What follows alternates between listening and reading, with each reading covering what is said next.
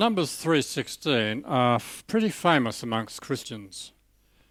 I reckon we could all say the most famous 3:16 together, John 3:16. For God so loved the world that he gave his only Son, that whosoever believeth in him should not perish but should have everlasting life. Well, I have another 3:16 for you this morning. Does anyone know Colossians 3:16 off by heart? That's possible some might have memorised that. No? Well, you probably will recognise it when I say it. Let the message of Christ dwell among you richly, as you teach and admonish one another with all wisdom, through psalms, hymns and songs from the Spirit, singing to God with gratitude in your hearts. It does sound lovely, doesn't it? Singing songs to one another in order to teach and admonish, and doing it with an attitude of gratitude. But hold that happy thought and think about those psalms. Psalms, They're not all happy, clappy songs, are they? Well, you know, at church, mostly we like to keep things on an even keel, pretty well organised, culturally appropriate emotional expression. But if you look closely at the Psalms, you'll see a far wider range of human emotions, just about the complete range of emotions. There are prayers, there are cries, questions, laments from the heart, praises to God. Deep emotional states are expressed. So, speaking to one another with psalms could actually include a far wider range of emotions than we usually find in the church. Well, it's not, of course, as simplistic as that. It would be more appropriate to share deep emotional stuff with small groups of trusted friends rather than in a public meeting. But my aim this morning is not to try and change the way that we do church. It's just rather to learn from the Psalms how to worship the Lord when life deals you crushing blows. To learn from the Psalms what you can do with your emotional pain when life gives you lemons. To learn from the Psalms that others have already gone through similar situations to you and they still found God's strength and supply. And to give you a simple framework to maybe write your own psalm so that you can make lemonade when life serves you lemons. Now, there are happy psalms. Yes, psalms which celebrate the new king, God's precious word, the shepherding and the care of God. But today I want to consider a few psalms which start with people in trouble, people hurting, with disasters and opposition coming strongly against the psalm writer, against the psalmist. And so I've entitled this morning's message, Write Your Own Psalm. And I was thinking particularly the exercise of writing out a psalm when something bad has happened, that can be very therapeutic. I know quite a lot of people like to journal in difficult times. There's something about the act of writing which enables us to crystallise our thoughts, enables us to work out what we are really thinking and feeling. It enables us to put thoughts and feelings into words and therefore express what we might find it hard to talk about. And if you stay with the writing process to express your feelings and thoughts, what's even more therapeutic is when you take those thoughts and feelings and you take them to God, like you do when you write a psalm. So we're going to visit this morning a few psalms which have sprung out of bad situation. And the first one, it comes out when you're betrayed by someone close to you. Psalm 55, verse 12. If an enemy were insulting me, I could endure it. If a foe were rising against me, I could hide it.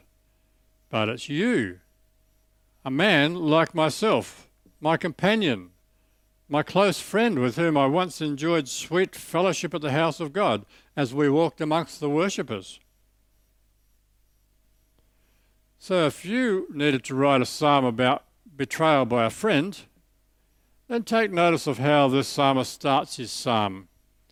He starts with a primal scream, a heartfelt cry out to God. In Psalm 55 verse 1 he says, Listen to my prayer, O God. Do not ignore my plea. Hear me and answer me. You know, it's realistic to scream when someone punches you. It's realistic to cry out to God for help. And so I recommend that the first thing you do in a psalm is you have a heartfelt cry to God.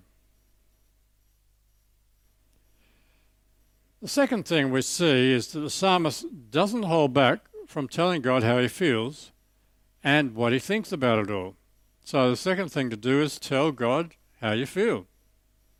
In verse 2, it says, my thoughts trouble me, and I'm distraught. And verse 4, my heart is in anguish within me.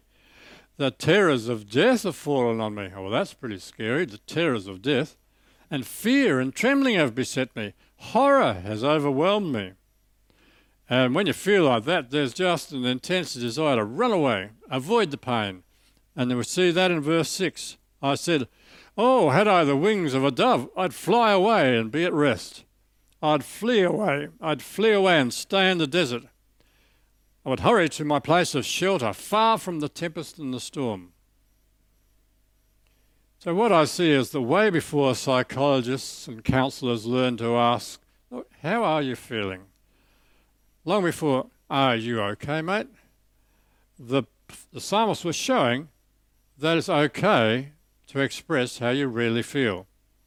It's okay to share your real feelings with close friends or trusted others. And then on the other side, if you have a friend who's obviously in pain, it's okay to ask them, I mean, really, how are you feeling? It's okay to give the person permission to just let it out. Tell us about it. And we'll just let you express it. And we'll worry about solving the problem later on. Because Romans, Paul tells us this. He says, rejoice with those who rejoice and mourn with those who mourn. It's better than okay to cry with those who are sad and to be happy with others when they're happy.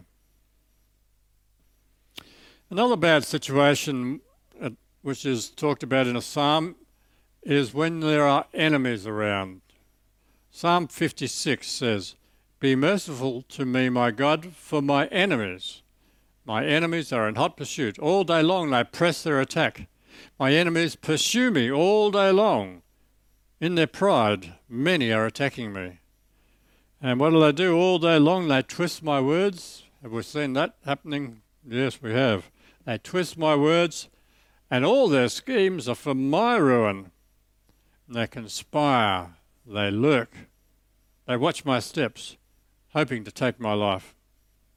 And so in this psalm, we've got a guy who's feeling trapped, he's feeling pinned down, he's feeling captured by his adversaries, his opponents, his enemies. These proud, these cold-blooded, shameless and vengeful people are against him. And so what's he do? He tells God what's going on. He doesn't hold back, because it's not paranoia if they really are out to get you. I wonder if you can relate to this guy. Do you have real enemies? Or is it just life that seems to be all just against you? Well, what about if these enemies are really, really powerful? Psalm 57 says, I'm in the midst of lions. It's in the lion's den, wow. I'm forced to dwell amongst ravenous beasts, men whose teeth are spears and arrows, whose tongues are sharp swords. And here's a case where the enemies against the guy are really powerful, really dangerous and full of evil intent. And I know some of us feel that there are malevolent and mysterious forces pulling the strings behind the scenes in these COVID days. And we can just identify with the deep feelings that the psalmist expresses next about that situation. In verse 6, he said, they've spread a net for my feet, and I was bowed down in distress. This guy is sent into almost a fetal position, all the weight of the force of the opposition bowing him over. And so we note that the psalmist tells God all about how bad things are. And we'll have to wait a bit in this message to see what God does about those powerful and dangerous enemies. But before we do that, we're going to look at the situation where the troubles you're facing are not caused by others, but by yourself. And we look at the psalm after David has messed up with Bathsheba, Psalm 51. For I know my transgressions, and my sin is always before me. Against you, you only have I sinned and done what is evil in your sight. Sometimes we've done something for which we can't forgive ourselves.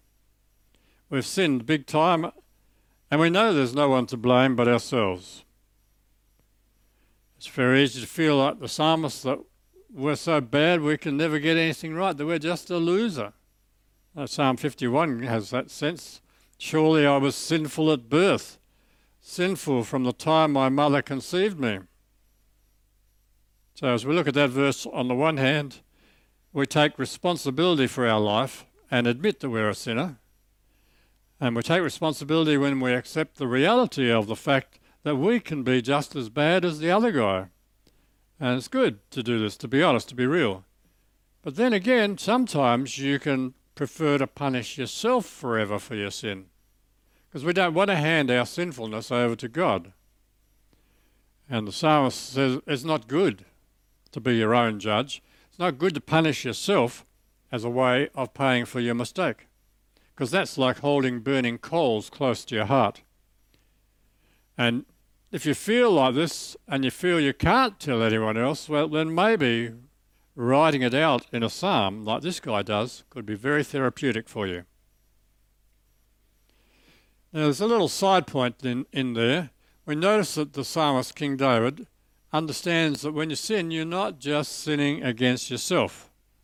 It's not that you're just feeling bad because your pride is hurt, or feeling bad because you haven't lived up to the standard that you set for yourself, or feeling bad because you haven't been that outstanding person you believe that you really are. The fact is, at the end of the day, any sin is sin against God. Psalm 51, verse 4, against you, you only have I sinned and done what is evil in your sight. And you don't fix sin by fixing it yourself. You can only fix sin by bringing it to God so that He can fix it. You can't fix your own sin, because every sin is ultimately against the perfect holiness, the sinlessness of God. And David understands that. David knows that.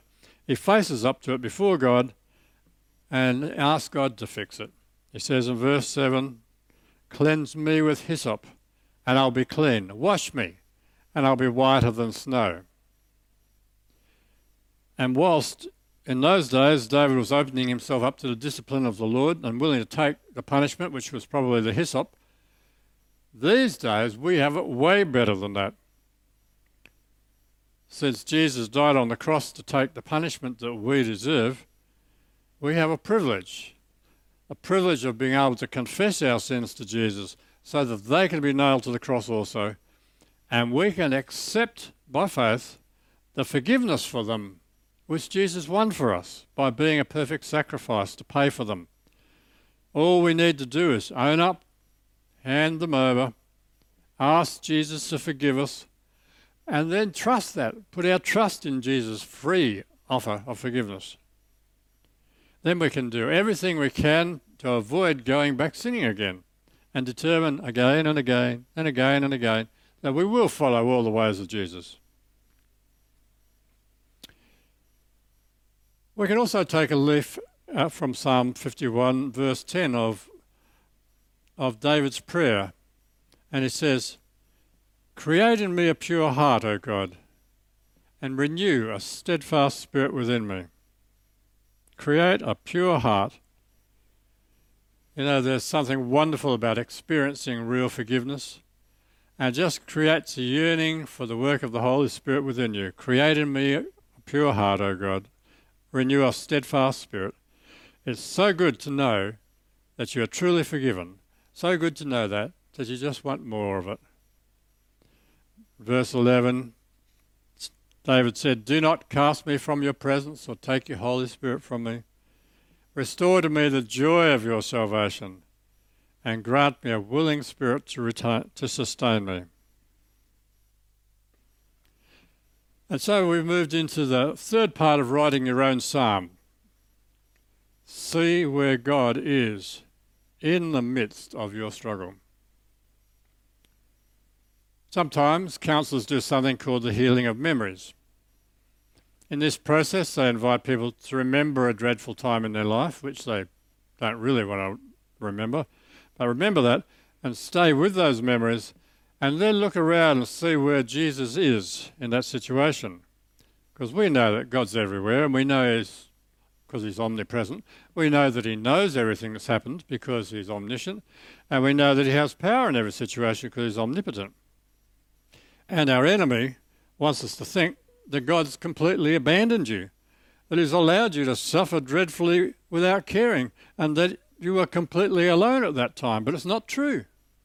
He was there, and he saw you, and he can heal the memories of you that you have of that time if you will allow him to open your eyes and see where he was, stopping things from being worse, and was healing in his hands. You know, there is some mystery in this fallen world and a fallen creation as to how the pain and the suffering gets dished out. But we must always remember it's not God who's dishing out the bad stuff, because he set up a perfect world. And the pain and the suffering, it just reminds you of how bad sin actually is and how much it really does disrupt life. The psalmists have, after acknowledging the bad stuff, looked around to see where God is. And they've refocused on what the Bible has told them is going on. And they've reaffirmed their faith in the face of calamity. And let's hear what they say. For the person, we'll do those psalms back in the reverse order now. For the person in trouble due to the fact that they messed up, there's a promise of cleansing. We mentioned it before. Psalm 51 verse 7, cleanse me with hyssop, and this is the wonderful joy, I will be clean. Wash me, and I will be whiter than snow. And you know, there's an assurance that leads to something better, to a prosperity and a security. We see that in verse 18. May it please you to prosper Zion, to build up the walls of Jerusalem.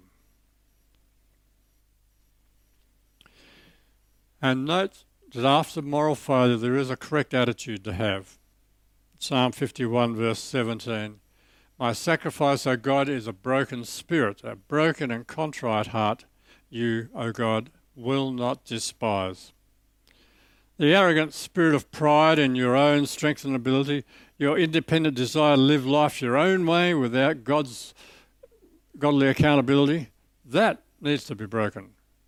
Because God loves when we humbly and happily want to do life his way. Where did the guy who had those really powerful enemies see God? Let's go to Psalm 57, verse 1. He calls out for mercy. Have mercy on me, O God. Have mercy on me. For, what does he see? For in you I take refuge. God is a place of refuge. I will take refuge in the shadow of your wings until the disaster has passed. The psalmist comes clearly to see that you can come to God for refuge when powerful enemies are against you. You can stay close to him and he will shelter you. I've heard many people talking about how they watch the news night after night and how fearful they get listening to all those statistics and the party line commentary that's trotted out. Well, the person who turns off that stream of fear and turns on the refuge in God's stream has got it worked out. They're a winner. Because you have to do that. You have to spend time daily with God in the place of refuge to enjoy the refuge. And with that refuge, notice that there's the assurance of protection from God. Psalm 57, the enemies, 6b, they dug a pit in my path, but they have fallen into it themselves. And the person who goes into a godly refuge sees clearly that in time the enemies will only get themselves into trouble when they come after you. Yes, They dug a pit in my path, but they have fallen into it themselves.